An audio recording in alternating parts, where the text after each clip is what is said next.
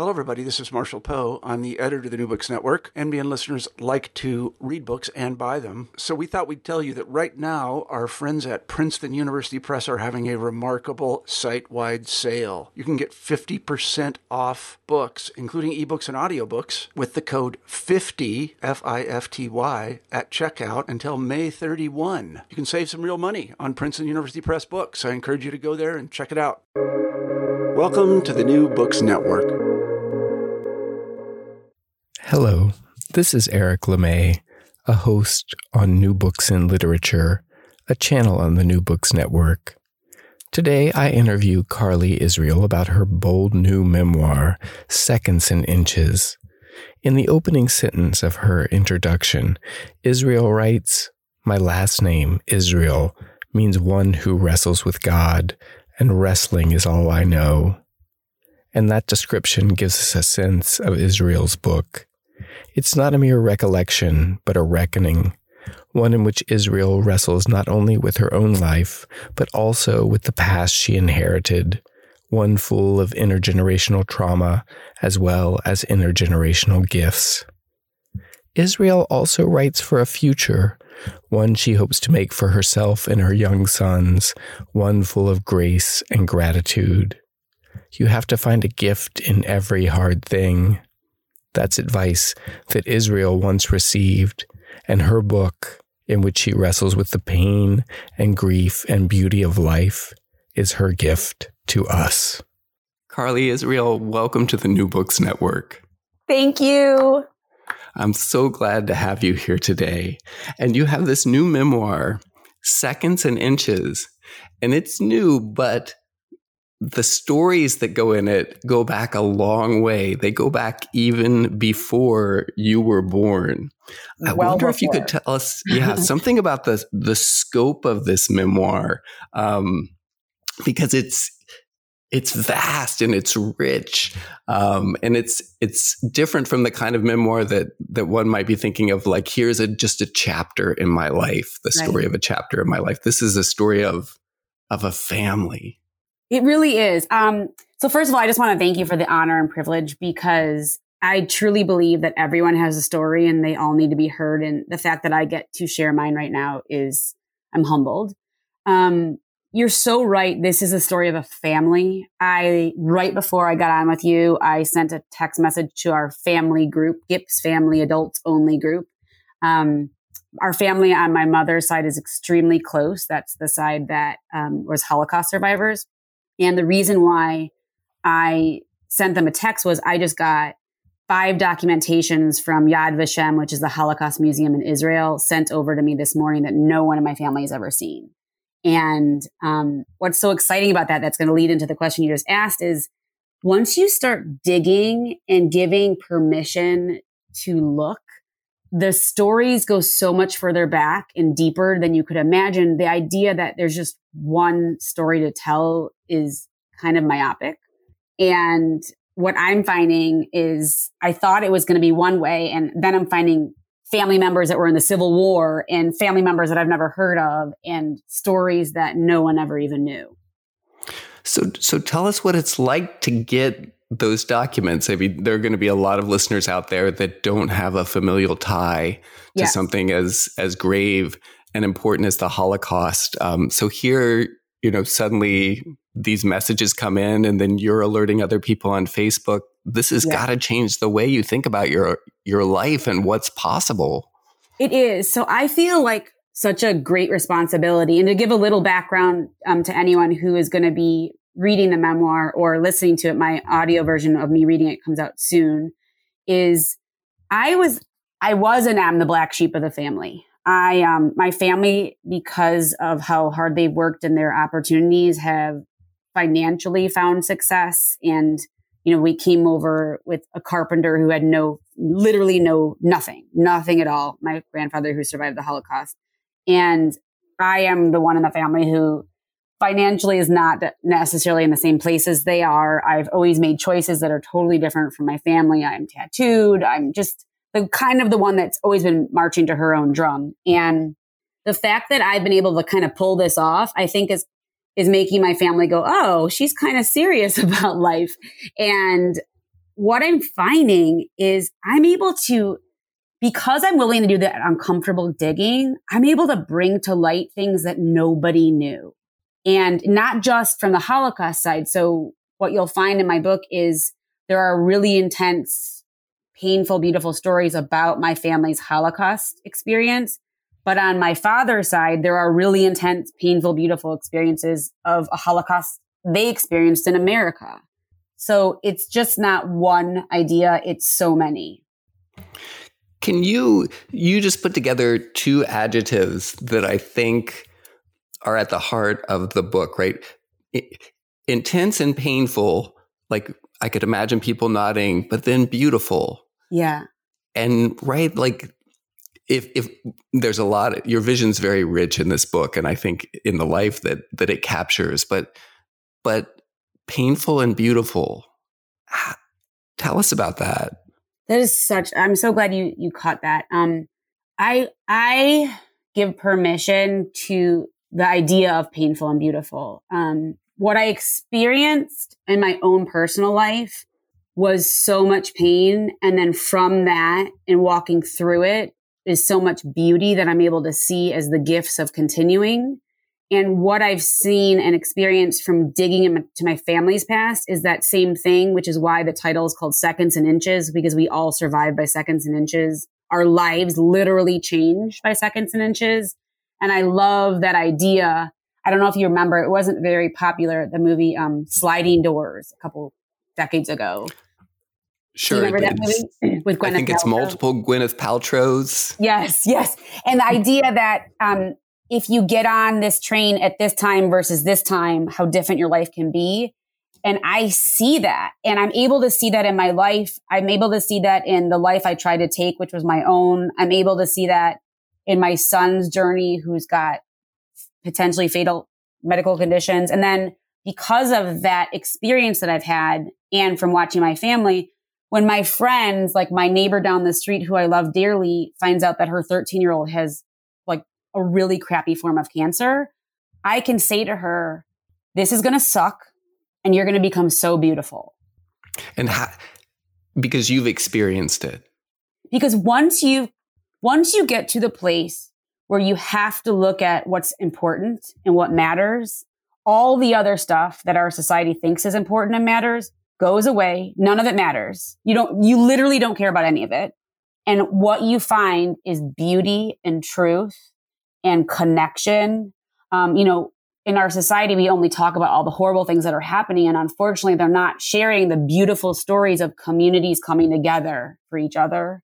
And that is what, I live in a really great community, and I will post on our community page like, hey, I found out that there's a foster family and they have 7 kids and she has no clothes for them. And then my front door will be covered in bags of clothes, and I bring it to them and I bring my kids so they can see it, because there is pain, right? There's pain of people struggling. And then if you tell people this is what's happening, they want to show up, and then you see the beauty. Can we go back to the title? Because you just wonderfully kind of put out how we have this kind of cultural preoccupation with like everything that's going so terribly, and certainly that's there, and what's getting buried in it is the beauty.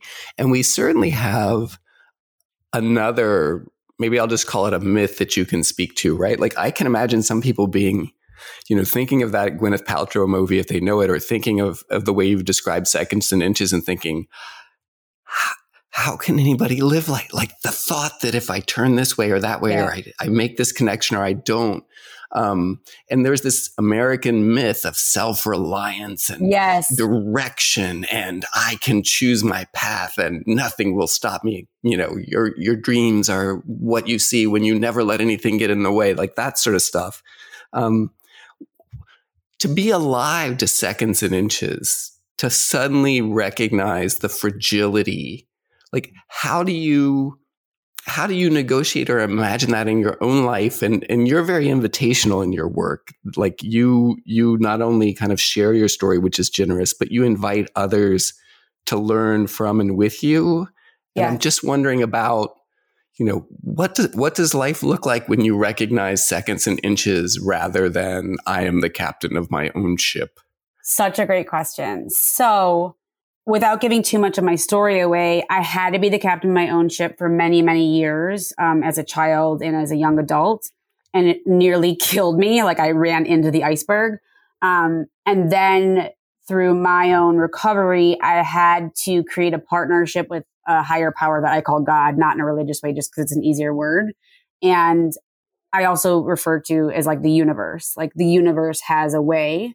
And, you know, when I would look back at history, like the Holocaust or my uncle getting brain cancer or what's happening in America right now to Black people and all these horrible things, I would say, well, if it's really the universe or God, I can't believe in that God because that sucks.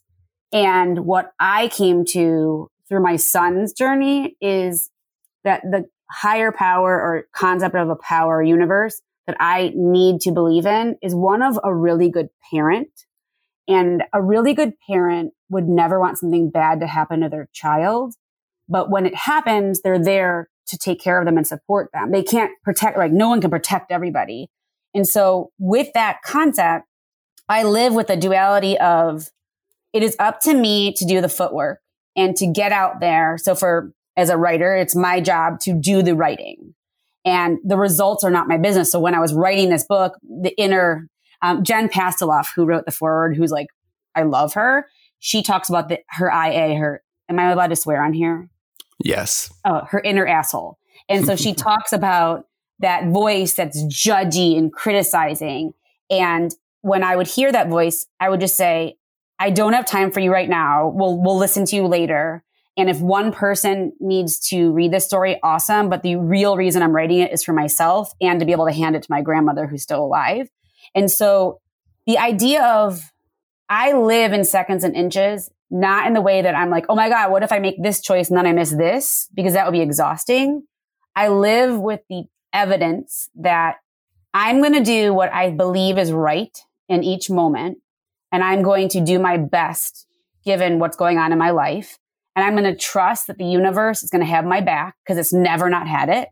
And I'm going to trust that what is supposed to be next will unfold that way. And if you look at my story and if you look at your story or any of our stories and you talk to people, you're like, how did that happen? Like my husband, he could have, if he would have gotten on Facebook and scrolled through Facebook 1 minute later, he would have never seen the documentary that I was in that caught his eye. So it's like, you can't live like that. But the understanding is that it's not on us. Like, I just want to say this one thing and then I promise I'll let you talk is, there's an amazing story that I would love for you to read if you've never read it. And it's called like Miracles and Fate on 78. Have you ever heard of that? I haven't heard of it. So I've actually had the author in front of my face. He is so prevalent. So 9/11, right? We just had the anniversary and like no one even talked about it. Mm-hmm. And he was supposed to be on whatever the name of the floor is where all of the whole company was killed. I don't know the name of it, but it was like the biggest company that was taken out during 9/11. And his family, he had like 5 kids and he was supposed to be at his desk on like the 105th floor at the time of the plane crashing. And his son never filled out his like book choice for like, you know, those expensive books you have to buy at school when the kids want to bring home like a book magazine where they have to like shoot like a scholar, whatever, you know, you get to choose like a really cool book. And his wife was like, you said you were going to fill that out with him last night. And he was late for work and he stayed home for a few minutes to fill it out and he missed the train and he did not get into the building until the plane hit the building and he was on the 78th floor when the plane hit the building instead of the 105th floor. And so he was, that's the floor where like the fire went through the elevator. And he writes his story and I've heard him speak about it. And he talked about how if he didn't fill out that book report, he'd be dead. And it's just amazing when you look at those kind of things. Just the sheer possibility. Yeah. Well, I just want to, reassure you that people are here to talk and listen to you, not to me. So I'm very happy with the stories that you want to tell and the ones you want to share. I want to go back to a moment that you talked about just a second ago, which is how then you do move forward. What are your guiding principles, even to bring this book into existence? And you mentioned, what's going to be your North Star. Yes. So that's one of those tattoos that if you look down on your own forearm, you see it every day. Yeah. It's also the name of both of the podcasts that you do. Yeah. So readers are going to see it on the cover of this book because you're on the cover. Yes. And if they are listening to your podcast, they're going to see that as the title under which all the work comes. So could you tell us about this North Star? I would love to. Yes. Yeah, because that would be the answer, right? You can't live thinking, if I wait as long as it takes to fill out this form, life's going to be one way or another. That would be crazy making. But you can say, here's my North Star. I'll make my decisions knowing that as I make the decisions in light of this, there are going to be seconds and inches that change the way my life's going to unfold. Yes. I love that question. So with that information, I'm going to tell you this. I know for a fact there's two things that the guidance inside of me wants me to be, and it's to be kind and useful. So with that being said, the North Star, I found out this concept by one of my best friends, my soul brother, Scott Simon, who said to me, I came to his couch. Again, I've never met him before in my life. And I had a voice inside of me that told me I needed to talk to him. And we spent hours talking on his couch one night. And it was towards the end of my marriage. And I told him I'm lost and I don't know what to do. And I don't know how to figure out how to go from here. But I don't want to have a bad story of divorce for my kids or for myself. And he said there's a concept of the North Star that he created in order to understand how to move forward for himself. And he said that sailors, when they're lost in the dark and they cannot find their way home, they look up to the North Star. And then once they identify where the North Star is, they can find home in relation to that. And that I would need to have my children as my North Star. And that all decisions I would make moving forward would be based on the question, what is going to be best for them? And then I don't have to worry about the seconds and inches. I only have to focus on what is going to be best for them. I make decisions based on that. And then I can look back and see how, because I focus on what was truly important, everything ended up falling into place the way it needed to, not the way I wanted it to, but the way it needed to. So can you tell us a little bit more about your life as a mother and your relationship to your children? And I'll put it in the frame of the book. We've talked about how your memoir reaches into the past, into the stories of your ancestors and your grandparents, but the book also moves forward into the lives of your children and the lives of your mothers. And, and the cover has 3 eggs in a nest. Yes. And, there's Levi and Franklin and Elijah, who are your boys. And this isn't going to give anything away about the book, but it ends with messages to them. Yeah. So could you tell us a little bit about how the story moves forward, since we've had a chance to talk a little bit about how it moves back? Yeah. And also, I don't know if you're able to see this, on that cover in that nest, one of the eggs has a crack in it. And the crack is one of my children who changed my entire life. And actually this cover, I saw this cover when I was on a run one day. And I literally saw this exact cover, exactly the way it is. And I called my publisher and I was like, I have to have it like this. And she's like, we don't normally let authors tell us what to do. And I'm like, I know, but this is what it needs to look like. So my 3 boys. So you had a vision. I literally saw this exact cover. The forest is where my grandfather was. The arms holding is the most precious thing in the world. All those tattoos on my arms are all of the lessons I've learned. I always joke, like I'm like Memento, where you forget something, so you have to write it down on your arm to remember. And I don't know if you're able to see, but upside down, those numbers under to thine own self are the coordinates to Treblinka, which is where a lot of my family was murdered. And so the North Star is there because I need the reminder that they are the most important thing in my life. And so my 3 boys we are a wild pack. The 4 of us live together and we are inappropriate and silly and honest. We mess up all the time. I mess up all the time. there's a lot of swearing. But they also know that the highest value I have and hold for them is how they treat others, that I care more about that than I do their grades. And obviously I care about their grades, but I would well rather they were kind to someone who was being made fun of than got an A. And we live this really honest, authentic life in our new world as a single family. Their father lives 4 blocks away on purpose because of the North Star. And the house we lived in before we split up was gorgeous. I literally designed it by hand. I also saw that in my mind, and I helped the architect create the blueprint, and it was perfect. But it was on the inside, it was so broken. And so today we live in this world that we've created with poems and writing and collages and penises on mirrors and everything. And it's a life that I am more proud of than anything.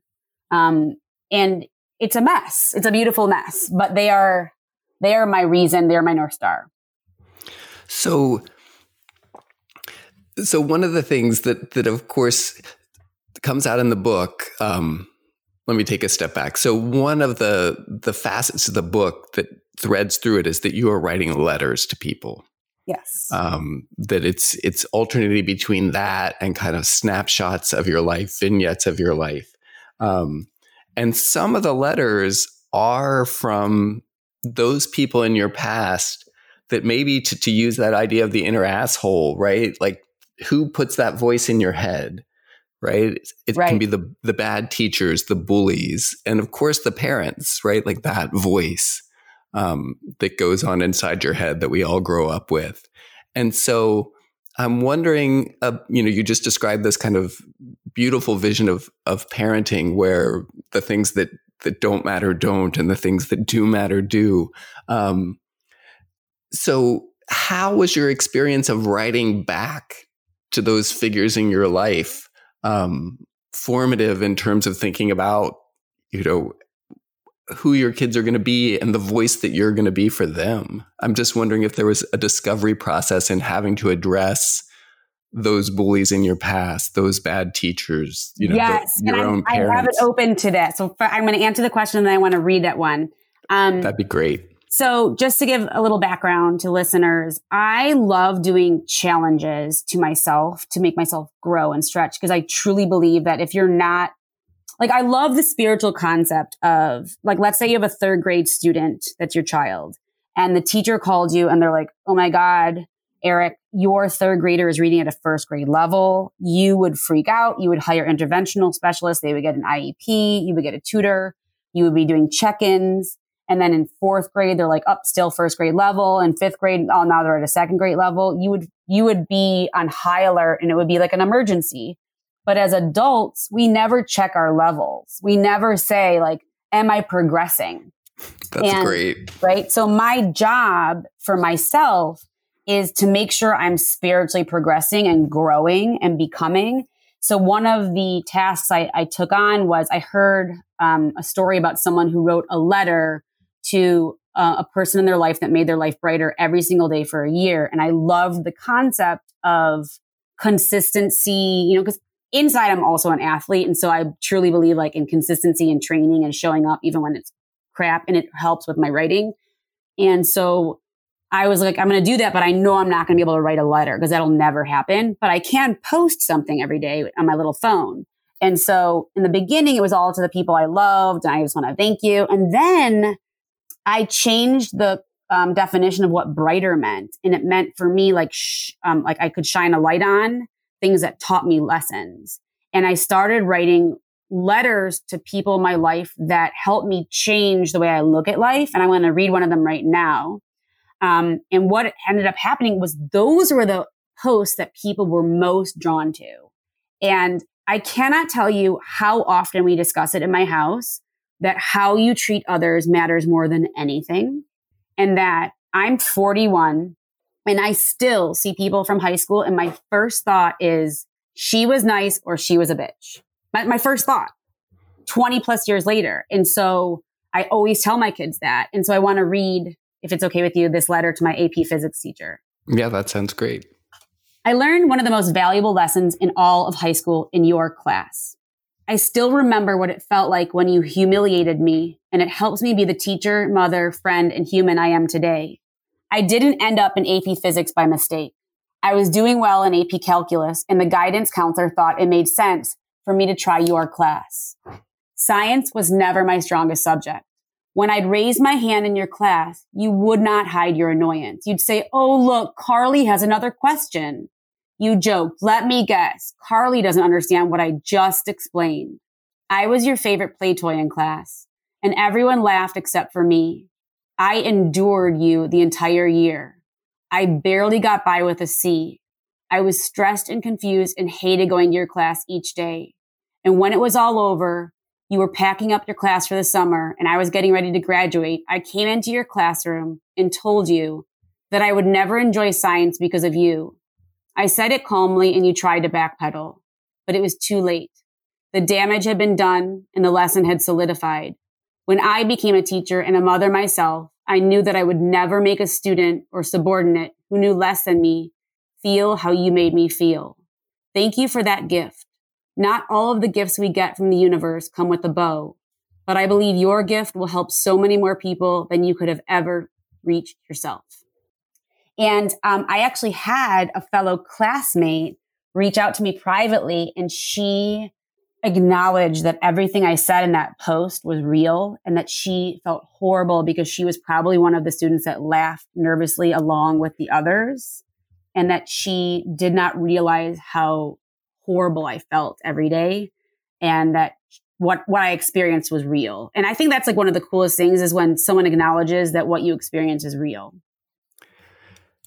I want to point out something that it's about your work. It's about the work in the memoir. It's about the work that you've done through the Huffington Post. It's the work you're doing in your podcast. And I'm gonna go to it through contrast. So I do talk to a lot of writers, and the conversations are about aesthetics and craft and form and beauty and, adding to the tradition of the novel or reinventing it or something like that.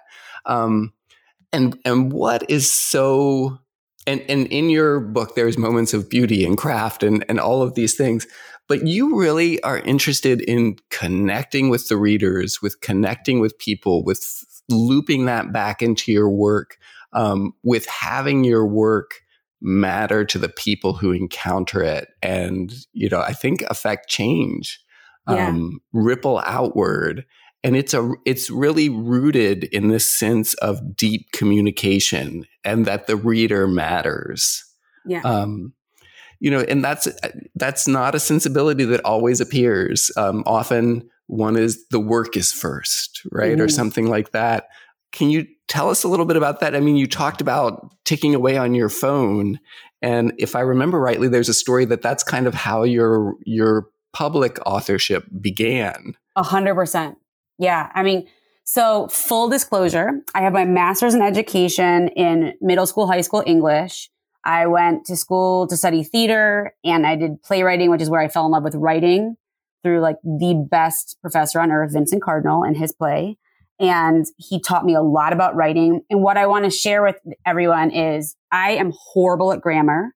One of my biggest fears and insecurities when I was an English teacher was I was never taught like how to break apart a sentence properly. And when I write, it's very much like I'm talking to you, which is that's what works for me. Like that's the writing that I love. And for a long time, I just wouldn't share my writing because I was embarrassed that it was not going to be grammatically correct. And I started sentences with and I used commas all over the place. And what I finally decided was like, who cares? Who cares? Right. And if someone's connecting, because I'm getting all these humans, real humans that are like, your words hit me and made me do this differently. And like you just said, like what matters more, right? I'm not going to be in any classic, canon, but my goal is to give other people permission to be real and to honor when they messed up and to point out when someone's doing amazing things and like to highlight, like, like that starfish story. Do you know the surface story? Yeah. Like that, like it matters to this one. And Elle, who is my publisher, when she reached out, and she's so well read, she like reads like 100 books a day. I mean, not really, but it feels like that. And she, you know, when she first asked me to do this, I was so insecure because I'm not as, you know, I don't write the way that you're talking about. But what she was identifying was she's like, people are connecting with what you're saying and how you're delivering it. And I don't know. I feel like that is more important, like you just said. And that's what editors are for. Well, and I, you know, and I'm somebody who's, you know, working a faculty member in a PhD program in a creative writing. And my alma mater. Yes, your alma mater. And my alma mater too. And I can't tell you the number of young writers who feel that inner asshole telling them, you can't do it. You can't say it. You can't, you know, you like science fiction. You don't like James Joyce. And the amount of kind of excavating the inner asshole and getting it out of their way just so that they can make messes and fail and write the kinds of stuff that their voice is telling them to write. Yes. And you know what else? Like the people that I love the most, like the authors that I was the most drawn to, they wrote just like I talk and just like I write. And so I was like, well, if they can do it, then I can do it. And these are big writers. So when I would read and listen to their words, I was like, well, I'm allowed to write like that then. And whoever's going to connect to it will connect to it, and whoever won't. Like not everything's for everyone. Like I don't like country music, right? So like but there's a lot of people that do. So, you know, the people that we're going to connect. And it's all about using your voice in the written word or in like when I have podcasts to give other people permission to like, you only get this one road. Like this is the one of the quotes in the front of my book is by Buddha, and I have it on my mantle. And it just says, the trouble is you think you have time. And which kind of goes back to Seconds and Inches. Like, why do we think that we have enough time to do our dreams later? So there's a story that Martin Prechtel tells about one of his Indigenous American friends. And he's talking to some Westerners, this person, and he says, it's a strange place you all come from. And, you know, none of the Westerners can deny that. And they kind of wait, and he says, you all wake up every day thinking you're going to live. It's true. And we don't even think about it. I mean, how many days that go by that we don't even think about it? And then life knocks on your door, because it will. It's not possible to not have it knock on your door. And then you're like, holy crap, which is where we go back to the beauty and the pain. So we only see the beauty of our lives when we've touched that pain and come so close to it, which is why I think one of my blessings is that I did not get what I wanted on the bathroom floor in Athens, Ohio. And because I did not get what I wanted, everything after that is bonus. But because I'm human, I forget. And my friends call me Dory from like Finding Nemo because I literally forget all day long. I'll be like, oh, but what about this? And how about this? And oh my goodness, how are we going to do this? And then the universe calms me down and I take a deep breath and I come back to now and I go, but this is all there is. So it's kind of like back and forth. So I want to ask a big question, but it's come up a couple times. Okay. So here's the big question, right? So you've used something like the guidance inside of me and God, but you don't mean that. And the universe, as you just did right there. I mean, I think that a lot of listeners out there are hungry for people to speak to an experience that's spiritual, that's not just material, that's not just, you know, cognitive and rational. I would love to. And so, yeah, that this is an animating force in the book itself. It's an animating force in the work that you're doing. So could you tell us a little bit about that? Because when you brought it up, you've also kind of put it under erasure, like God, but not God, right? Or yes. I call it the universe or the guidance inside of me, which doesn't feel like it quite has a reference. So what is this sense that you're talking about? Eric, I could talk to you all day. So because I'm sober in Alcoholics Anonymous and I'm 21 years sober, when I work with women, my go-to is to make it very, very clear to them that I'm not talking about whatever God they grew up with, that they might be so damaged by what they were taught that they can't hear my words. So I'm very, very careful about not using words that are going to make people not be able to listen. And then I use that interchangeably in my life. So like I said before, I call it God. Like that's what I call the power within me, the voice within me. When I explained to my little boys what God was, I said that God was inside of all of us and that it's an inner voice. So, you know, you have the inner asshole, like John Pasloff says, there's the inner soul voice. And the best way it was explained to me was by a woman. And she said this to an audience. She said, raise your hand if you hear a voices within you. And so half of us raised our hand. And then she said, for those who did not raise their hand, did you just hear a voice in your head that said, I don't hear a voice? And then everyone laughed because they did. And she explained that there's two main voices in our head. And I actually used to call them names when I first got sober. I called them Echo and Lulu. And because I didn't know how to explain to anyone like what was happening, but now I understand it. So the main voices are this. There's my head voice, like my Carly voice, like the inner asshole kind of like what I need right now, like the person. And then there's my soul voice, my God voice, whatever word makes you less uncomfortable. And so the way she explained the example and that I share with other people is, let's say you set your alarm for 6 a.m. to wake up and meditate and work out. And the alarm goes off and the first voice you hear is, oh, I do not want to get up. I'm so tired. I want to go to sleep. Okay. And then you hear another voice that says, Carly, you said you were going to work out and meditate. You need to get up. And then the voice goes, no, I'm so tired. I'll do it later. And then the voice goes, you know, you're not going to do it later. You'll be too tired. The way to tell the difference between the two voices is twofold. One is the head voice, like the Carly voice, the person voice is I. It's always about what I want. I. And then the soul God voice is you. And the way I can always figure out who is who is the I voice, the Carly, the human voice wants what is best for me in this moment. I want to sleep. I want to eat. I want to call him. I want to text her. The God soul voice wants what's best for me in the big picture. And it wants like a parent wants what's best for you. And one of the cool exercises I do with my clients is I say to them, either write it out on a piece of paper, like in a journal, or text it back, because you could text yourself back and forth with the conversation. And you can make all of your decisions like that. You can actually see, I don't want to go out with her. You said, you should give it a try. Like you can see it back and forth. Mm-hmm. And the truth is we have all of our answers within. We just don't listen. And when I was going through the hardest decision of my entire life, which was to stay or leave my marriage, I struggled more than I've ever struggled in my life. But there was a special mirror in the bathroom at my work. And I would be tortured for months. And I would go to the bathroom at work and I would look in that mirror and I would say, Carly, gun to your head, you know what to do. And I always knew.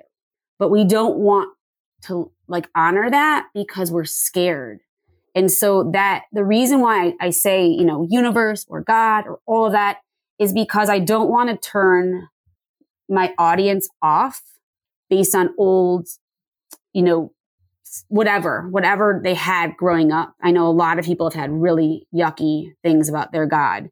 But what for me, God is that voice that wants what's best for me, that believes in me, that is always guiding me, and that needs me to connect and communicate. And the way as a writer, I found that voice it was just me and the page. And that is where I started that relationship, was with me and my God, and me and the universe, was writing on that page just for the two of us. And from that is where I found all of my inner voice, like truth. I was going to ask you about the relationship between the voices in your head and the voice on your page. And that's just a beautiful way to bring that answer to culmination. Thank you for it. Can I share something with you? Yes, of course. Okay, I want to find this because this is such a great example. Okay, it's a few pages. Is it okay if I read it to you? Please do. Okay, awesome. So it's called Chapter 29, God in a Backpack. I was exhausted from school, meetings, and working as a waitress, and I hungered for an adventure. In my overfilled day planner, I had this chunk of time in big letters. I scribbled, "Go somewhere," with an exclamation mark. After much planning and lots of God putting opportunities in my path, I had tickets to Germany and then Israel. I wanted a retreat from my regular world, like people I'd only read about. I wanted to lose myself to find myself. I was ready. My mom supported me because she knew I had to go out into the world, but my dad did not. He was constantly cutting out articles about the unrest in Israel and how dangerous it was. I responded, "Dad, I've got God. I'm all good." He rolled his eyes as I marched off to borrow his hiking backpack for my trip.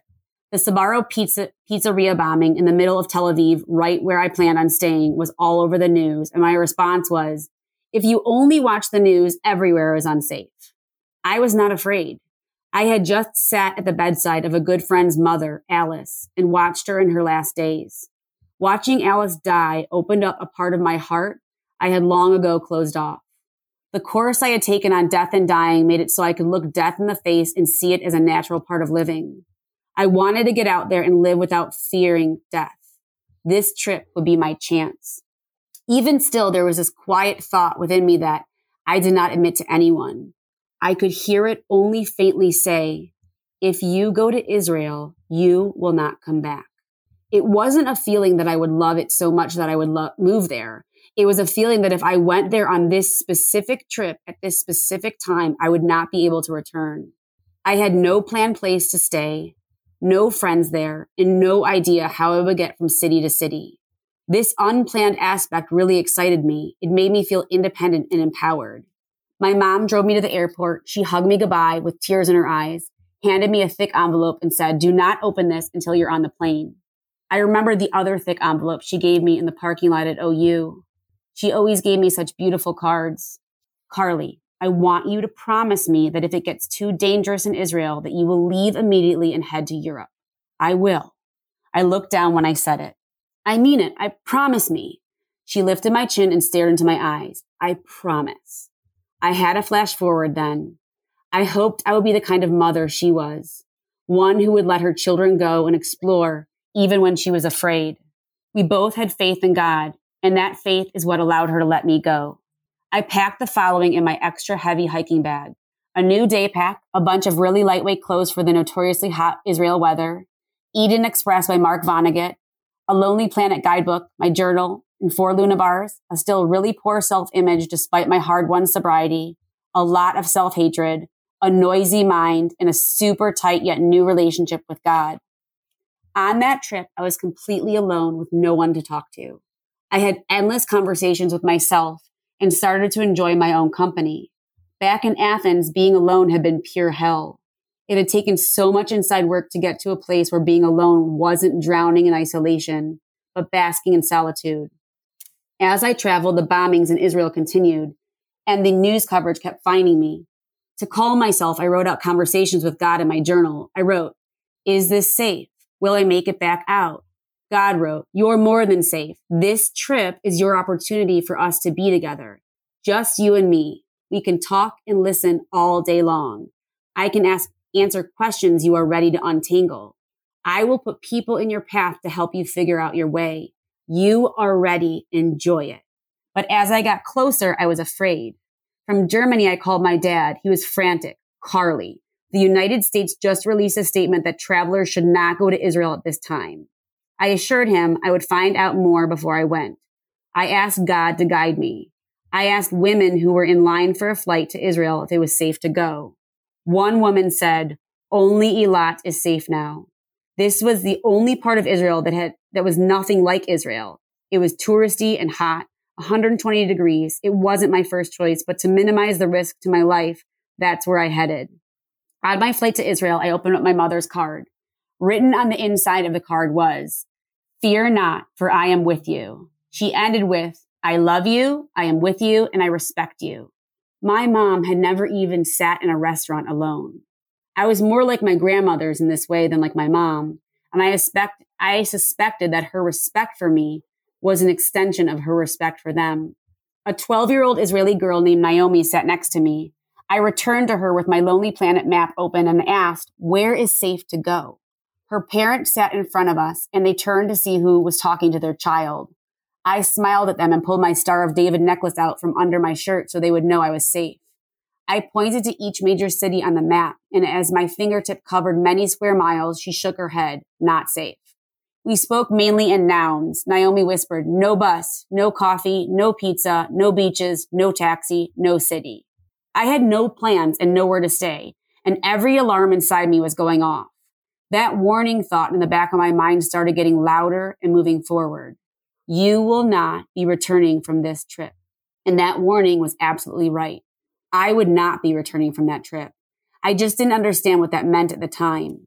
Removing all that crap from my hallway reaped real benefits. I heard a voice inside that guided me. Just like when I lay dying on that bathroom floor, God's voice told me that something was wrong. The plane landed at 4:40 a.m. We unloaded onto the tarmac and loaded into a bus that sent us trembling on the terminal. The air in Tel Aviv was thick and dark. I hadn't slept in a bed in 2 days. I hadn't eaten a meal since I was in Cleveland. I tried asking more questions, but people in the airport refused to talk to me. No one trusted anyone. The feeling in the air was frenetic and blaring. I heard Israeli accented English and Hebrew and Yiddish, but couldn't understand any of it. When the beautiful and dark Israeli customs agent asked for my passport, I handed it to her looking like a terrified puppy. She asked me the same questions the agents in Germany asked me. Where are you staying in Israel? I don't know. Who do you know in Israel? No one. What do you plan on doing in Israel? I don't know. Why are you here in Israel? This last question brought the sorrow, unexpected. If I opened up my mouth to speak again, to say again the words I don't know, I would wail. I clamped my mouth closed and bolstered the emotional dam, holding the tears back, unwilling to openly weep at her. There was a long, silent moment between us, and then she gave me my passport and waved me through. I staggered through into Israel. I'm going to stop there because the chapter keeps going and I don't want to give it all away. It's a powerful story. And first I want to say thank you for it. And I think I want to honor it as I'm mindful of the time and just let that resonate with listeners, because I think that's going to draw people in. That's going to let them know about the voice on the page. And before we go, I do want to alert people and ask you about a different dimension of your voice, which is you yourself are a podcaster. Yes. So there's also a different way that people can encounter your voice. Can you tell us a little bit about the work you're doing there? I would love to. So I have two podcasts. One is just a sobriety-based podcast called North Star Big Book. It's available everywhere. I just got notification that there's 25,000 downloads now, which for someone who recorded it in her car while her kids were at karate is pretty cool. And that's really just going to be for people that are in sobriety because it would be boring otherwise. But there's lots of people in sobriety. And then the one I'm most excited about right now is called In Your Corner Divorce. And that's also available Apple, Spotify, everywhere else. In Your Corner Divorce is my new baby because I finally figured out what I want to do when I grow up. And besides writing and speaking, so a long time ago, I went to New Orleans and I was actually doing research for a show I was going to do in theater. And palm reader, I went with a guy. She said these 4 things to me. She whispered out of the side of her mouth, that guy you're not going to end up with. And I was like, I know. And then the 3 things she said to me was, you're going to be a speaker, a teacher, and you're going to write a book. And I was like, wow. And I was like 19, 20. And I've become all those things. But what I'm really excited about was I finally figured out what I want to do with my life. And it's through the beauty and the pain. I have decided and I've gotten certification and I've begun. I'm a divorce coach, an executive relationship and divorce coach. And what that means is, I take clients, preferably both, parties that are in a relationship, in a marriage that have children.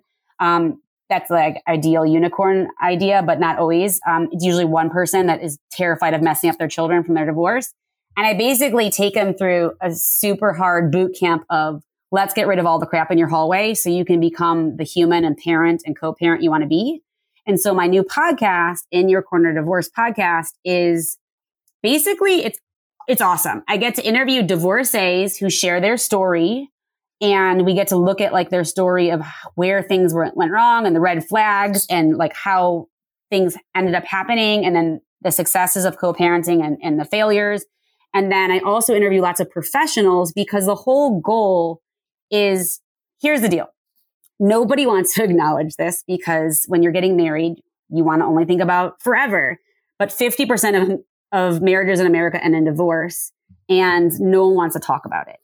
And my job is to help those who have to go through a divorce for whatever reason, whether it was their choice or not, to do it in a way that is dignified, respectful, and does not further harm their children emotionally. I cannot tell you how this is going to actually change the universe, because if you think of the ripples, if you have, like, let's say you were in a marriage and you and your wife or husband decided that you couldn't stay together anymore for whatever reason, you have children and you don't know how to do this. My job as a coach, whether you are pre-divorce, currently in the divorce process, or post, is to help you identify what's still blocking you, what stories you're still telling, what anger and fear and resentment you have, and what you need to let go of. And then I do some really cool like work exercises that you have to do in order to get to a place where you can find freedom. And then we find out what you want to do next. And I only have 2 rules with my clients. Do you want to know what the rules are? I do. Okay.